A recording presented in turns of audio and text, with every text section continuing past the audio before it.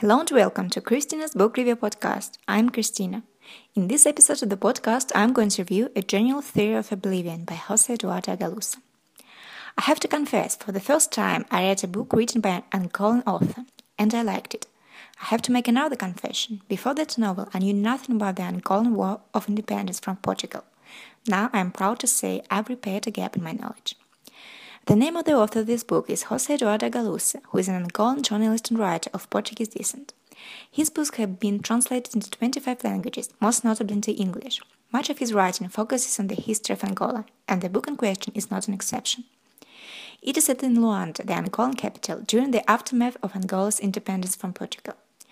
The war for independence is shown from the perspective of a Portuguese woman named Luda, short for Ludovica, who barricaded herself in her brother-in-law's London apartment for 3 decades, terrified by the way events were progressing. How did she bring herself in? Luda put up the wall, separating the apartment from the rest of the building. She provides sustenance for herself by growing vegetables and luring pigeons into the apartment through the window. And she burnt furniture and books to provide heat. The only information that she received about the outside world comes from the radio or the conversations of neighbors which she overheard. While she was locked in, she kept a diary and notebooks, but when she ran out, she used charcoal to write on the walls.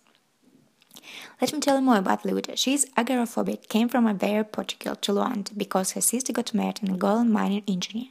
She moves into the apartment and they start to live together until her sister and brother-in-law disappear at the height of the war.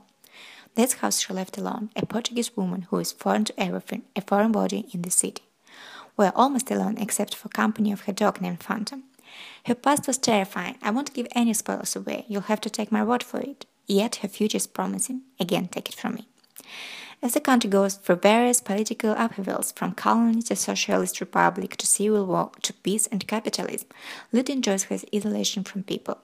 It's a very dramatic and fascinating story with lots of characters whose lives are intertwined with each other. Highly recommended, especially if you are an introvert, which I am. By the way, that novel written in 2012 and translated into 2015 was shortlisted for the 2016 Man Booker International Prize. Another reason to read. I really think it deserves to be read. I'm looking forward to a response in the comment section on my website, which is chrisland.ru. And as always, I conclude my book review podcast with one of my favorite Betty Davis lines from the film called Cabin in the Cotton. I'd like to kiss you, but I just washed my hair. Bye!